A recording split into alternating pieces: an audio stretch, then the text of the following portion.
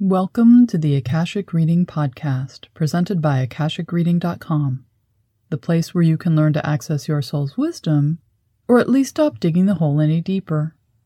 I'm your host, Terry Uktana, and today we'll be doing a deep dive into how to create a positive relationship with your home and give it all the tools it needs to partner you in creating the life you desire. For most of us, our experience of our living space includes three parts: finding it, affording it, and fitting into it. Few of us have the resources or opportunities to create a house or a living space from scratch, so we search for one which is already existing in the area we wish to live with the price we can hopefully afford.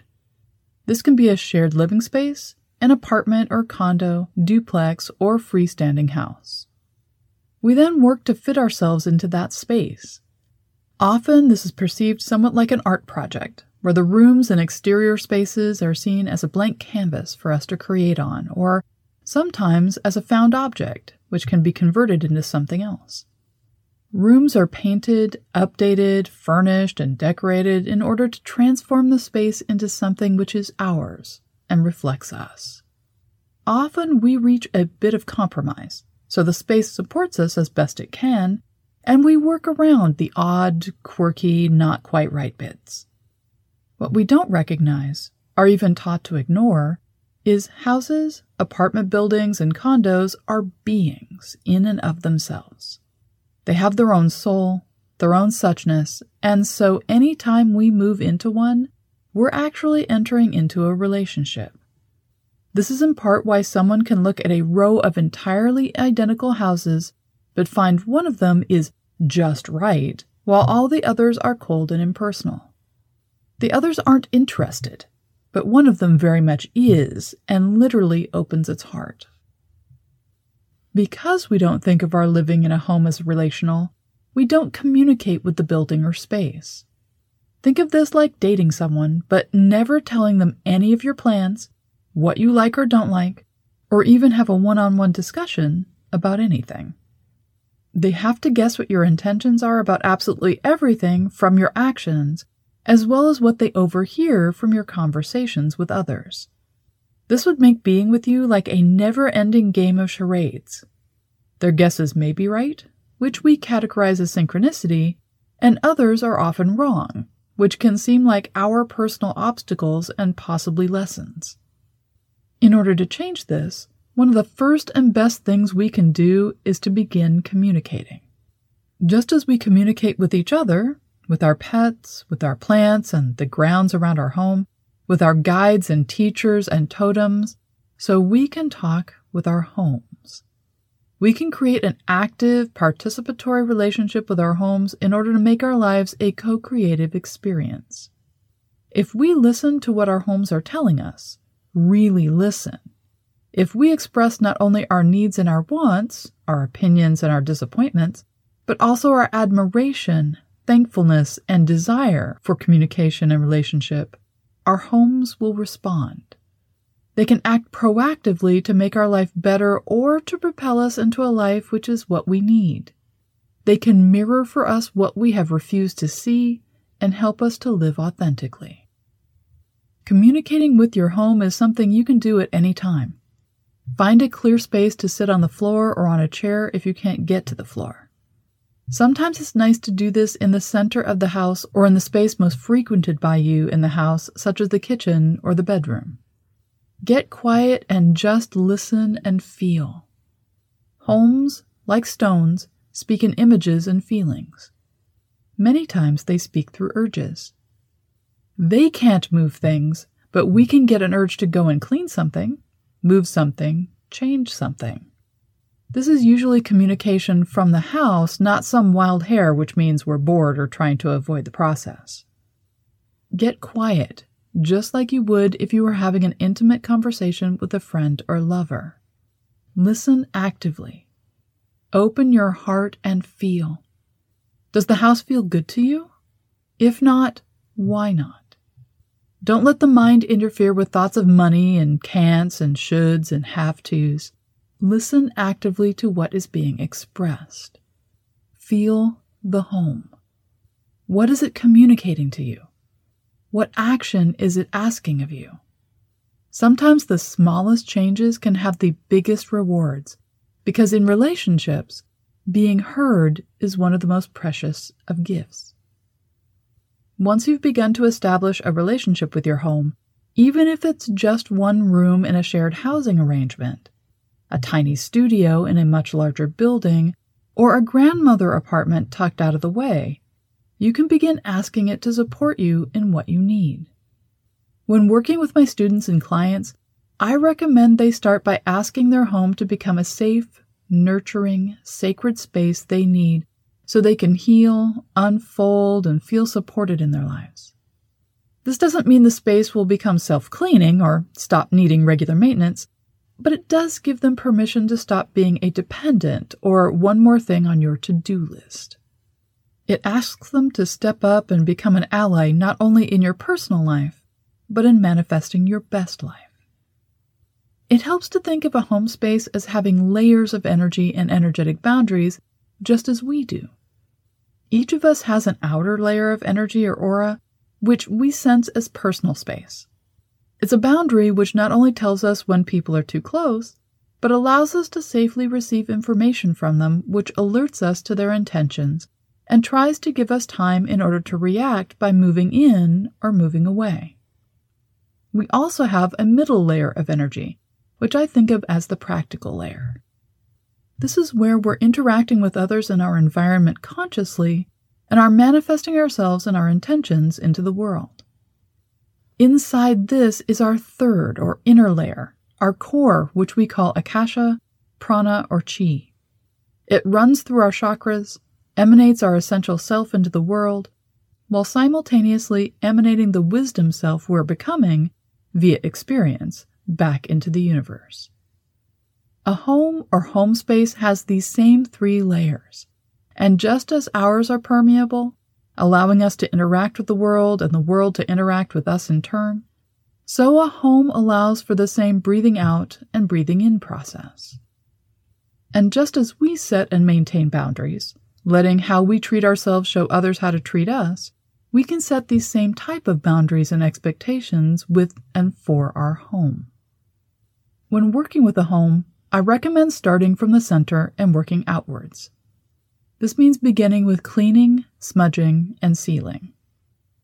When it comes to cleaning, we all have our own emotional connection to it, modes of doing it, and levels of what is comfortable for us to achieve. Personally, I'm one of those people who don't enjoy doing it, but really appreciate when it's done. Unfortunately, I'm single, so unless I win the lottery, I have to gear up for the former so I can relax and enjoy the latter. Unfortunately, Western culture has imbued cleanliness with morality, and this has been exacerbated by a culture of merchandising for emotional well-being. So we can feel we're a bad person if we don't have a spotless home like every homeowner on HGTV. We can be subtly chastised for having too much stuff via the minimalism movement, learn to fetishize hoarders and their rehabilitation, and even use the name Marie Kondo as a verb to describe reorganizing.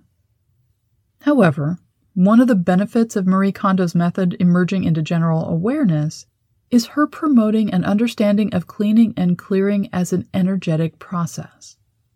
She asks that we tap books to wake them up, thank each item before we rehome it, and seek to support each piece of our home and our lives to be its best self. What this points out is cleaning your toilets and floors isn't just about removing gunk, it's also putting energy in. This is why you can feel the difference between a house which has been cleaned by its inhabitant and one which has been cleaned by someone else hired to do so. When we clean our space, we're interacting with it, relating to it, giving back for all it has given and is giving to us. So before we ask our home to do something new, it's a good idea to go through and give of ourselves through cleaning. This doesn't need to be a deep clean through every closet and cupboard, although if that feels right to you, go for it. It can be just an additional dusting along the baseboards, wiping down the fingerprints and smudges you mostly ignore on doorknobs, door frames, and light switches, or checking those hard-to-reach corners to make sure they get a quick swipe. Whatever you feel called to do, wake up the home and your relationship to it by doing a bit of cleaning to start. Once you've done this, it's time to start moving the energy actively. For most homes, I recommend starting with drumming. Any drum will do, although I recommend one which has a lower note and feels connected to heartbeat and bones rather than dancing. Drums break up stagnant or stuck energy which is gathered in the floor and in the structure of the building. For each room, you can either set up in the center and drum until you feel the energy of the walls, ceiling, and floor loosen, or you can drum wandering clockwise around the room. After the space has been drummed, you'll want to smudge. There are 2 different substances I recommend for smudging, sage or copal. While some people, myself included, sometimes use incense for smudging, incense isn't meant to cleanse things, but instead to infuse a space with a specific type of energy. So it's great for use after a cleaning and clearing process, but not as a substitute for the cleansing benefits of sage. To smudge your home, start at the door, front or back, whichever you prefer, and begin wafting your sage through the room clockwise. I recommend using a feather or fan of some kind for this.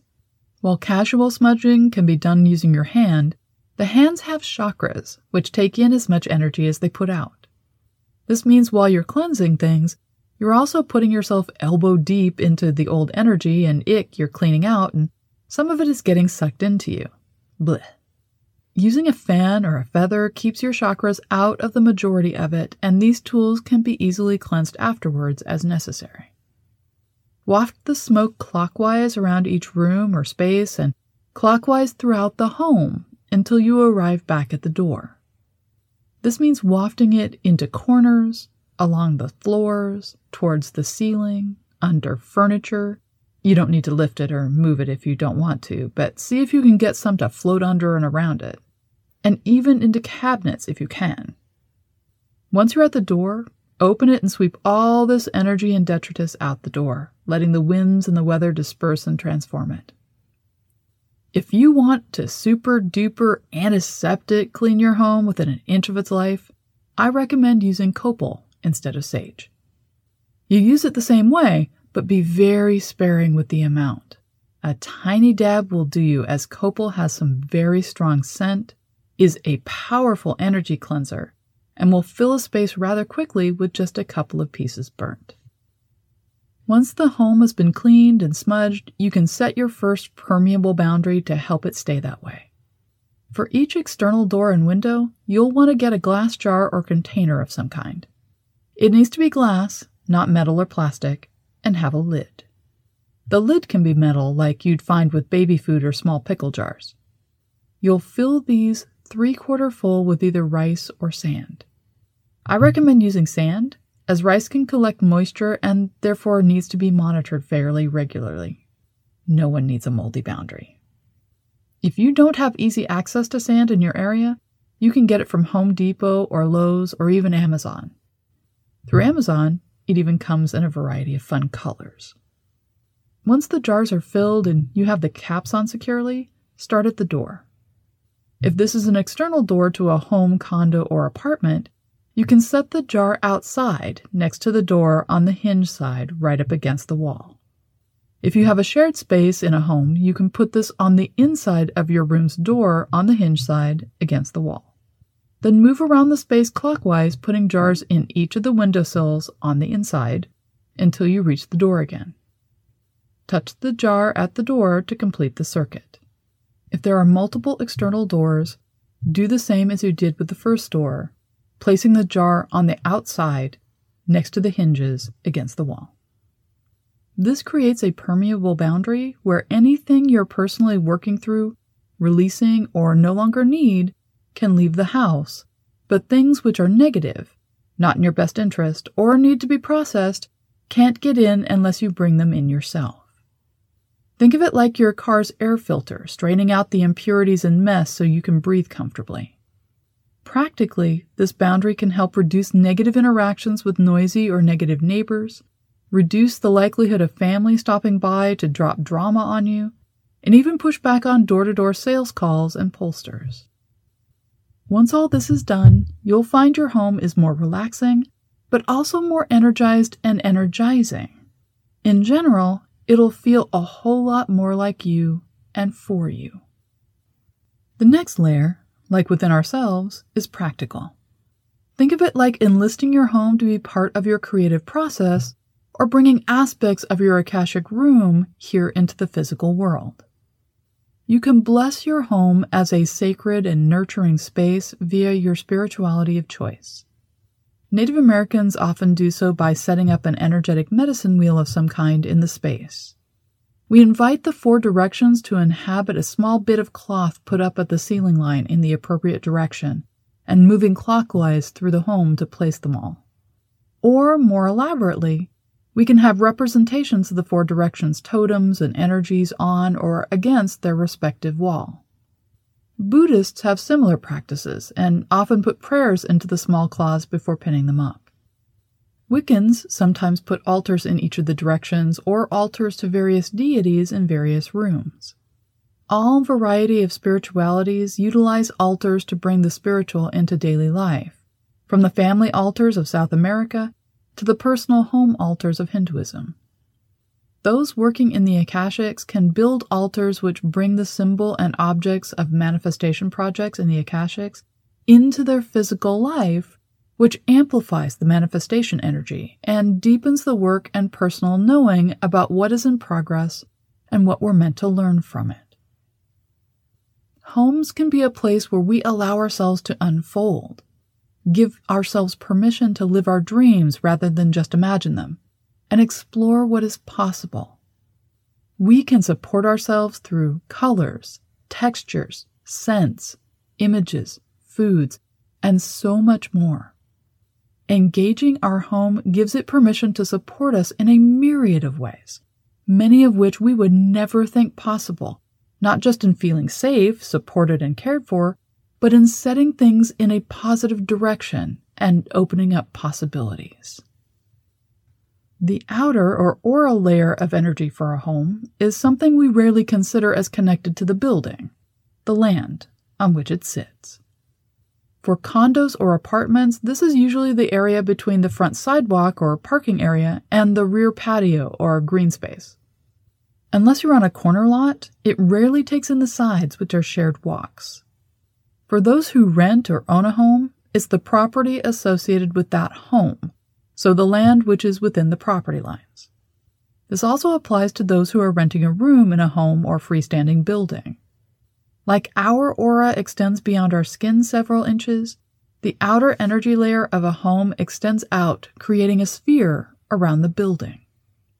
Once a home is clean and while you're engaging with it to work on manifestation projects, the outer layer boundary can be set. This is very simply done with the help of 4 large rocks. They should be fairly solid, like river rocks, and should be around the size of a human head, although they can be larger if you prefer. Anything smaller will struggle to keep a firm boundary in this situation and can be too easily moved. If the property is somewhat in alignment with the cardinal directions, it's handy to place the stones there. If not, then it's best to place the stones so they align with the front, back, and sides of the building and ignore how they're facing in relation to anything else. Moving clockwise, start either with the east if you're working with directions, or the front of the building if not, and place the first stone on the inside edge of the property line. While doing so, ask the stone if it's willing to help you create a spherical protective boundary which will keep negative things out and let positive blessings in. When you feel its agreement, either by the stone heating up or your internal knowing, pat the stone in acknowledgement and move to the right in order to place the next stone.